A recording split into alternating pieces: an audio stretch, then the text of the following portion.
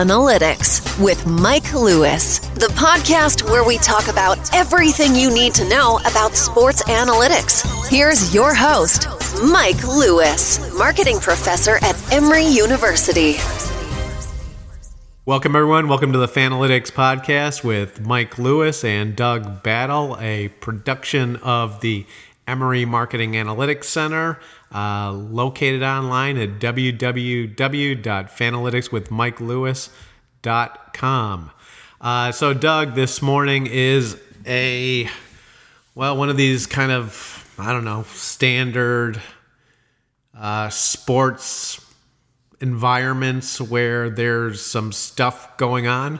There's no games I guess there's a couple games being played, and there's some cars driving around empty racetracks.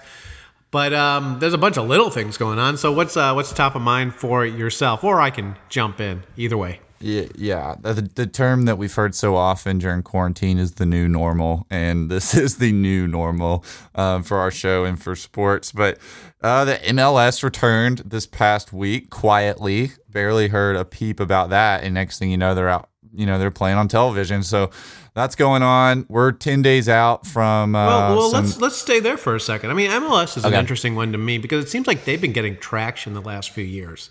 That they, I teach to predominantly younger people, obviously at a university setting, and if I had to guess, if you're looking at the Generation Z, that they would say MLS was the fourth sport. That it has supplanted hockey in terms of that. But, as an observer of this, have you seen much discussion about MLS and all this, sort of getting back into playing the games? Not exactly, but I do know, again, quietly, they're doing this at Disney World, just like the NBA. And so the idea is kind of that they can be a guinea pig for some of the other major sports. And see how it goes. And so far, they're a couple days in, and we've had multiple games postponed due to outbreaks on teams and games canceled and rescheduled. It's been interesting, but they are playing games, and people are watching. But teams also dropping out of the tournament, right? And I'm going to be honest with you, and I don't know exactly what that means. Do you? So they're having a return tournament, I guess trying to think what the name was. It was like return to soccer tournament or return to sports tournament. Soccer loves to have tournaments, I know. Yeah, it looks like it's set up kind of like a World Cup kind of thing where they're broken into groups by letters. So I was watching a game the other day and it was like Group E. But we're seeing what happens when just one player gets it on one team and they take the whole team out for a little bit. What happens after the back tournament? Do they go back to the regular season? And look, I'll say this as we go into this. And we talked about this a couple of weeks. I think all we have this year, maybe in 2020, all we have is exhibition seasons, and maybe that's the way to look at it. Yeah, it's so late, and when the season would be anyway, I think you're right. I think this will probably be it. At this point, the MLB season shortened. The NBA season is practically a tournament with 8 games before, or a couple, maybe a little more than that. Did you see the picture? I forget which player sent it out. The picture of the hotel room. Is the player actually in I'm referring to something from social media. No, they didn't put the players in Motel 6, did they? They're at some Disney resort, right? No, that was Rajon Rondo, who actually recently broke his finger and is going to be out for a while. But he was complaining about the treatment that they're getting, and he was at one of the actual resorts at Disney World, and so, which is a nice place, and it's all relative, my friend. It's a place where I would pay the big bucks to go stay and probably would love it. But yeah, he was complaining, saying Motel 6, huh? Like on his Instagram, and everyone was trashing him on the social media for I guess being a little silver spoonish on that one. Anyway, yeah, the NBA, they had the first 2 days, they had like all packaged meals, and it kind of looked like airline. Okay, so that was the other one, right? That Joel Embiid tweeted, or I want to say tweeted, but I guess it's all on the Instagram now, right? That he had pictures of his food being delivered. Seemed to be some sort of salad and chicken breast. Is that? They were. It's hard to take seriously, right? But am I getting this right? Yeah, no, that sounds about right. And several of the players were complaining about that, but that was just I think first 48 hours thing. So that's come and gone. And apparently it wasn't as bad as they made it look in some of the pictures. Some of the other players were saying it was fine, but I guess those guys are used to having unlimited freedom and ultimate treatment all the time. That being confined to anything is a big I guess a kind of like a wake up call to what this is going to be like, and that they don't have all the freedom that they normally have. Well, you know what? I'm going to applaud it though. And I'm going to applaud this as I'm going to say something. I'm a marketing guy by profession, a marketing professor, but I'm going to say something. I'm going to applaud the anti-marketing, because I think this becomes a news story, right? Because in a way, these guys are not staying on brand, which is one of the things that marketing folks they're not always promoting Disney. Yeah, well, marketing folks will always make me nuts by just talking about, you got to maintain the brand. And so it's amusing when these players come in and they're not talking the party line. They got a lousy meal. They're pulling out the phone, taking a picture, posting it, done. So it's, we're all looking forward to seeing how this sports thing progresses. But it's kind of, look, I'm going to be amused by some of the bumps in the road, particularly over some of this silly stuff. Yeah, I think it'd be kind of funny for Disney, because they're bringing these guys on, and obviously they're making some money from it. But I think part of the deal for them is it could be a way to promote their brand in their parks. And there's going to be a lot of bumps in the road with that. Obviously, we've seen guys comparing their resorts to Motel 6 on the internet and it going viral. Not exactly what Disney had in mind, I would assume. But also, once we get games going, and I've heard that they're going to have the guys mic'd up some, but that they might have to time delay the games because of language. But I don't think they might be underestimating how much language is used between players, because I can't imagine Disney really wanting to present what all is being said during an NBA basketball game. Oh, yeah. The branding side of this, and the branding side of this, right? So this playing at Disney, it is it's being played at Disney. It's being covered by ESPN. I think for the most part they've got the most coverage of all this, who is owned by Disney, and ESPN has a lot of TV deals with the NBA. So it's I think this is one of the things where people have to realize that sport, look, Vince McMahon was a genius, sports entertainment, and now you've got these layers of brands that are all together producing an entertainment product with a competitive element. And so, right, I'm sure that nothing is going to go out without careful consideration. Doesn't mean they're going to get it right, but everything is going to be put out there in terms of putting a product out there. I would guess you're going to see very few Instagram posts about accommodations or food going forward, because this is a business and all the stakeholders are in this together. Yeah, absolutely. And another part of the whole branding aspect for Disney is they want to keep things safe, right? Like they're reopening their parks. And that's been a big story, controversial story, kind of this idea that they may be prioritizing the financials over the safety of their fans. But I think safety. If you had to go, have you been to Disney, Doug? Oh yeah, I love that place. Okay, but wouldn't it be great to go now? Half capacity. Yeah, half capacity would be no crowds. Half capacity would be amazing. Wearing a mask in that hot, humid. Okay, yeah. 110-degree Florida weather, I don't know if I would make it. I think I might pass out. But all that to say is that, the safety aspect has got to be real important for Disney.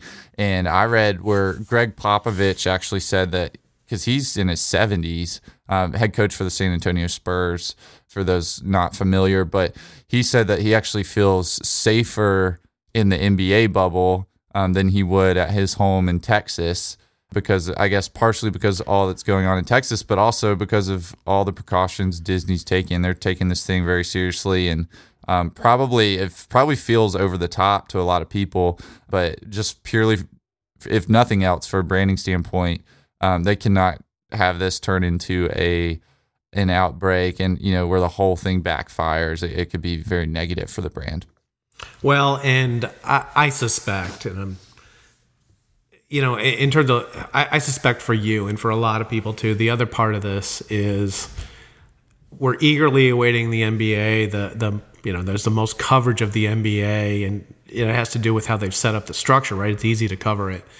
But whatever happens with the NBA seems like that is going to, this is going to determine how everything else plays out. What do you think about the shift now? And I think this is almost universal across the conferences, or at least it seems like if they're not there already, they're going to be, of at least shutting down the non-conference games, only playing conference seasons. And you're referring to college football? Yep. Yeah. So last week, Pac-12 and Big Ten announced decisions for conference-only games. Rumored that the ACC is going to do the same. It seems like at that point, everyone has to follow suit because they are already having games they have to reschedule. And for those wondering why, because there is the question like, okay, well, is it actually safer to play a team that's 500 miles away versus a team that's 1,000 miles away? Like, I don't see how that's any safer. It comes down to the testing and kind of the more logistical side of handling COVID, where the conferences have control. Well, and let me point out some of the marketing side of this too. And this is not old times where the University of Iowa was getting on a bus and going 2.5 hours to Champaign, Illinois, right? This is now. The Big Ten goes from Iowa to New Jersey with Rutgers. The SEC goes from Florida to Missouri. So, part of this, in terms of the logistics, these leagues are fairly national at this point. And those were moves made for marketing issues. So this is, I don't know. I get what you're saying, that it's more easy to control. I also think part of it is to buy a little bit more time, right? You can push the season back 2-3 weeks before you start if you need to. Yeah, I think so. And, with less games too, like if they play a 8 or 10 game season as opposed to 12, if they play it in that same time span, it gives them a little flexibility if they need to reschedule due to an outbreak or something of that nature. And so I think it might be the only way college football can happen. I'm still skeptical from what I know. You want to know a great part of this? I'm not a born and bred SEC guy. So now when the Big Ten champion is undefeated and the ACC champion is undefeated, it's going to be more difficult for the SEC folks to say that all the SEC teams, including those with 1 or 2 losses, deserve to be in the playoffs. Yeah, and in my opinion, and I'm biased because my team is in the SEC, but in my opinion, there will be more undefeated teams, because if you look at a team like Ohio State or Oregon or Clemson, often their most difficult games are out of conference. And so when you make it just conference games, we may end up with like 5 or 6 or 7 undefeated teams. And if they do a playoff, you get 4 spots and there's going to be a lot of controversy. And so I feel like if they do it this way, they got to expand the playoff for this year only. So that could be a whole nother discussion, for another day. But I can certainly foresee that. It's a good point. It's almost like it's a good way to actually get to the expanded playoff, which is clearly something a lot of folks want to do. Yeah, and I'm not the biggest advocate of it. It's not something where I often feel passionate enough to really speak up on, but in this scenario, I absolutely think there could be, a 1-loss team that's played, if we look at, and I know I'm biased again to Georgia, but, they play Alabama in the regular season. It's possible that they're a top 4 team, but they aren't undefeated, or same with Bama if they were to lose to Georgia. So, yeah, college football is interesting with everything that's going on. There's a lot of discussion as to whether to move the season to spring. And one bit of backlash I've seen on that is Urban Meyer, former Florida Gators coach and coach of the Ohio State Buckeyes, national championships at both, has come out and said that he thinks from a player safety standpoint that it's actually worse to have it in the spring because it's unlikely that things will be much better as far as the pandemic's concerned. But pandemic aside, requiring those players to play a full season in spring and then in the coming fall, he thought would be too much on wear and tear on their bodies, and that the off-season's length is what's necessary for them to be healthy. Well, and I think we just gotta. It gets a little frustrating to be a commentator on this, and all we're doing is speculating. It's like all the dominoes have to start to fall in terms of how MLS, NBA, Major League Baseball, how these all go before we even get there. It's I frankly struggle with. I struggle with seeing how this is going to play out. One of the other little asides in all this that I thought was interesting, and again, there's so much marketing that drives this. Is that while they might be moving to conference schedules only, it sounds like the ACC was going to help Notre Dame fill out their schedule, right? So it's so these things only go so far until, hey, there's one of the top 3 or 4 brands in college football that's left hanging by this shift to conference only schedules. So somehow we'll adapt and help that group out. Yeah, and Notre Dame's one that, if they have a conference-only schedule, it's going to be an inter-squad scrimmage throughout the season. But this is something that could force them finally into a conference, and that's another big story that could evolve out of this, because for years they've been criticized for partaking in conference play in basketball but not in football. I would welcome them in the SEC, given that Georgia's 2-0 against Notre Dame in recent years, but I don't foresee that. Okay, let me ask you a different kind of question. Heard some discussion this morning about quarterbacks, and so Dak Prescott, about a $32 million deal, I believe. They are also in the process of negotiating whether or not it's going to be a longer-term deal of 4 years versus 5 years. In comparison, the Patriots are on the hook for less than $2.8 million with Cam Newton and a couple of other guys on the roster. Right. I think this is an interesting thing to watch play out, and really potentially an important story going into the NFL, and potentially important over the next couple of years. This issue of cost containment in terms of positions. So the Patriots have I forget the guy's name, but I think they got a 3rd or 4th round second-year player, journeyman kind of backup, and then a former star. Sorry, go on.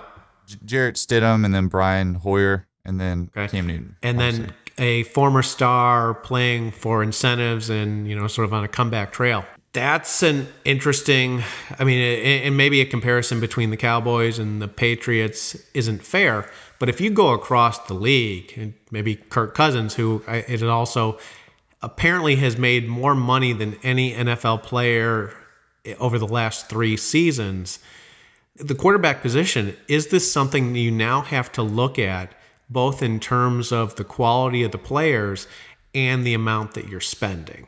And so would you rather have the Patriots situation at quarterback and a $10 million receiver and a $10 million running back, or would you rather have the Minnesota Vikings situation at quarterback or the Dallas Cowboys situation at quarterback? Right. It's a great question, Mike, because in the NFL, the quarterback position is so important. We've seen that it's often difficult to be a perennial contender without having a top 5, top 10 quarterback. At the same time, oftentimes what it takes to keep those guys around is a contract that limits your ability elsewhere, whether it's at receiver and offensive line, but even on the defensive side of the ball. And we've seen that with teams like the Green Bay Packers surrounding Aaron Rodgers with talent, or enough talent to compete, has always been difficult. And Brady's contract situations in New England tended to be a nice balance that enabled the Patriots to build around him while also keeping him happy. As far as would I rather have the Cowboy situation, which will likely be a top 5 paid Dak Prescott, or, be the Patriots with a very cheap Cam Newton. I don't think the marginal difference is very much at this point between those two players. And so with what it will allow the Patriots to do elsewhere, me personally, I'd rather be in their position, but I can absolutely understand the argument that you have to have one of these top guys to compete on a yearly basis. And that's obviously what the Chiefs have done, making Pat Mahomes the longest tenured quarterback, if not the highest paid, for the next 10 years. Well, let me say something about Mahomes, and this might be unfair, but the contract, and I'm not going to claim any expertise on why it was structured the way it is. It kind of struck me as silly why the contract would be that long. Because can you imagine a scenario, and let's say that sports recovers, so this is just a blip, and you continue to see growth in the top quarterback salaries of a couple $1 million a year. Then 5 years out, Mahomes is actually going to be underpaid. Yep. Right? I agree. Assuming that he's on his path to, compete with Brady for 6 Super Bowl rings, going for 7. And so what is the point beyond just, is it a publicity game to put it out there that we're locking this guy up for a decade? It seems strange because, like I said, he will either be, if he's performing at the top level, he'll be underpaid. If he's taken some injuries and the performance has diminished, he will be overpaid, and they'll be in a position where they're going to have to potentially cut him right after the guaranteed money is paid out. So it's a strange beast that they've put out there. Yeah, in my opinion, it's an insurance policy for him. If he goes out in game 1 next year, tears both Achilles tendons. Oh, absolutely. He's guaranteed pay, and he's earned that. He's earned the ability to do that and to get that kind of guarantee. From Kansas City's perspective, I think obviously, when you have a player like Patrick Mahomes, you do what it takes to keep him around. So, yeah, they're going to give him that policy, but also for them, but 2029? It ensures that they have rights to him, for as long as they can. And I think even when you talk about, 2031, his last year there, even if he's not the player he is then, I think they would take that trade in order to have prime Pat Mahomes and have him happy. Will take on some of the later years of his career when maybe he's not as good of a player. Yeah, it's great. I mean, it's again, from my perspective, kind of looking at this all as sort of ongoing experiments and kind of the laboratory of all this. I think it's great because it's how does these. I love when these kind of things take place, and then we can watch how they play out. The NFL salary cap is all the salary caps are going to be revenue sharing and CBAs. This COVID-19 year with half sports or without sports is going to have interesting implications for all of that stuff. No doubt. Okay, Doug, so anything else top of mind? Anything else you want to delve into for a couple minutes here? Oh, man. The Redskins are officially changing their name. Dan Snyder has... And this is picking up on last week's conversation, but Dan Snyder, who a few years back said he would absolutely never, in all caps. 2013, right? Yeah. 2013, 2014, I think. Yeah. Right. Changed the name, is now saying that they're going to do it. And so it was funny. The statement they put out essentially said, we want something that can be embraced by our sponsors and our fans for the next 100 years. So clearly, I think the sponsorship aspect, it's at the end of the day, sports is a business. And even someone as stubborn or perceived to be as stubborn as Dan Snyder is going to act in his own self-interest when there's money at stake. Yeah, absolutely. And, as folks listening to this, and as you know, Doug, I wrote an article about this 5-6 years ago, making the business case for it. And it's interesting to see how it played out in that this decision really does seem to have been arrived at due to the business interests of the pressure of FedEx and the pressure exerted by Nike as well. Any thoughts or any? It's kind of my guess is they're going to have a name out there in a really just a very short time frame. With the season coming, they have to, right? They've got to get something out there so they can have new jerseys, new signage.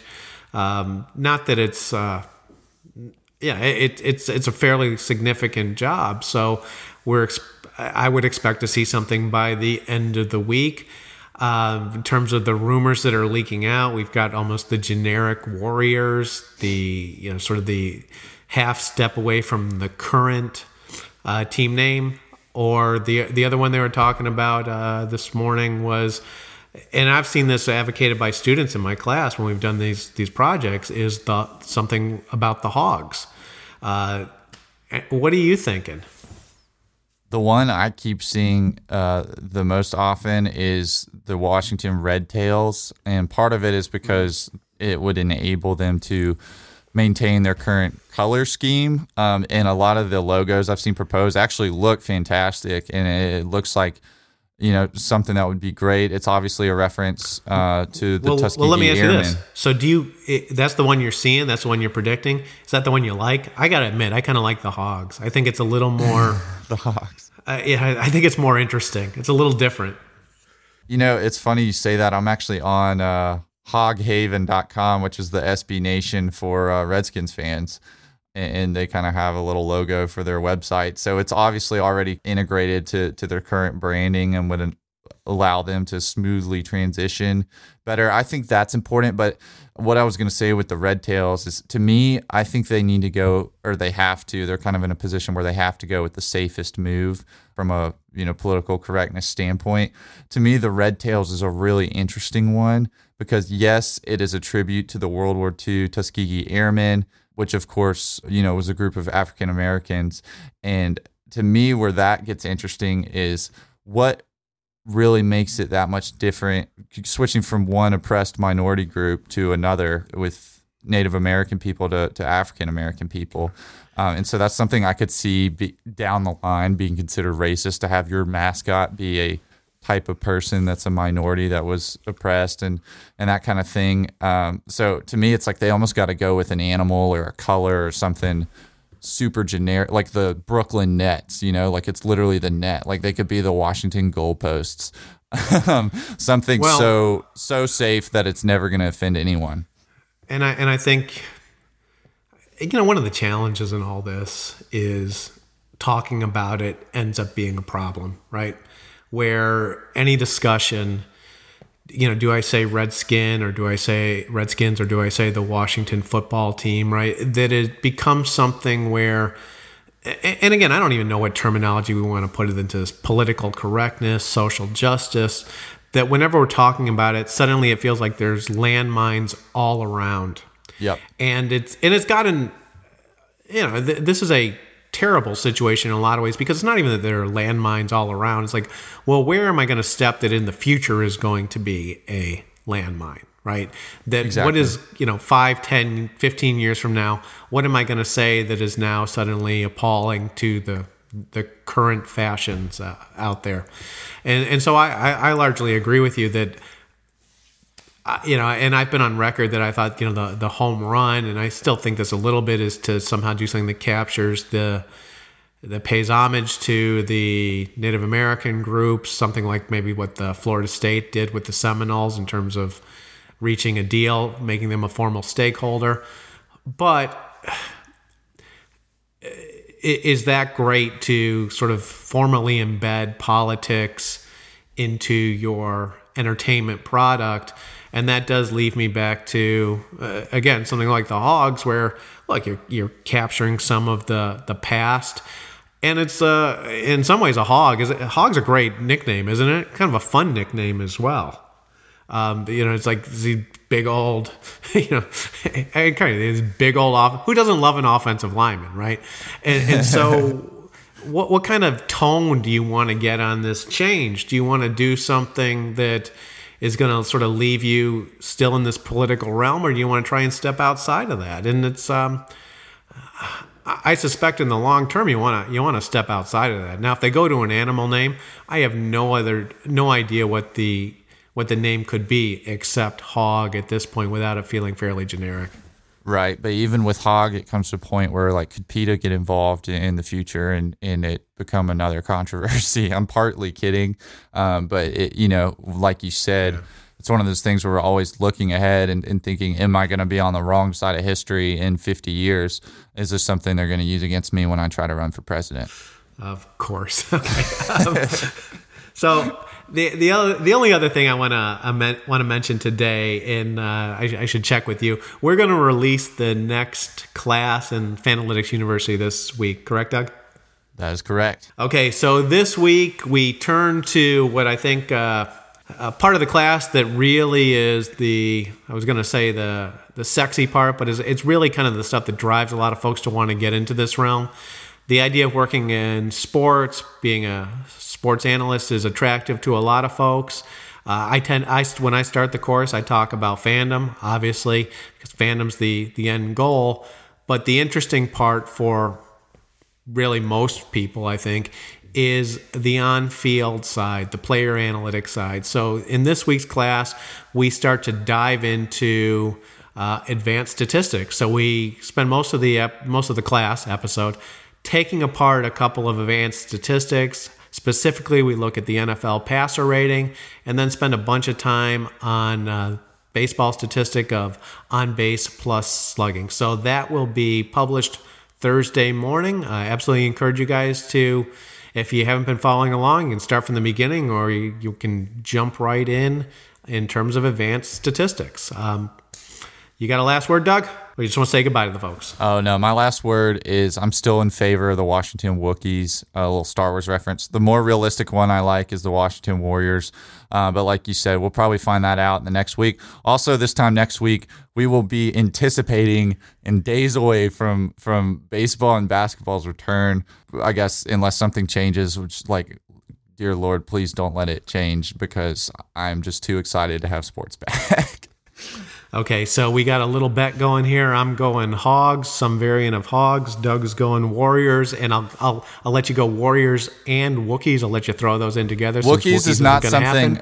Yeah, it's not going to happen, but I want it to. And I'm a New York Giants fan. They're in division rivals with the R words, and I will switch my fandom if they become the Wookiees. You heard it right here. Write it down. Beautiful. Okay, so till next week. Thank you guys. Check it out. Sweet.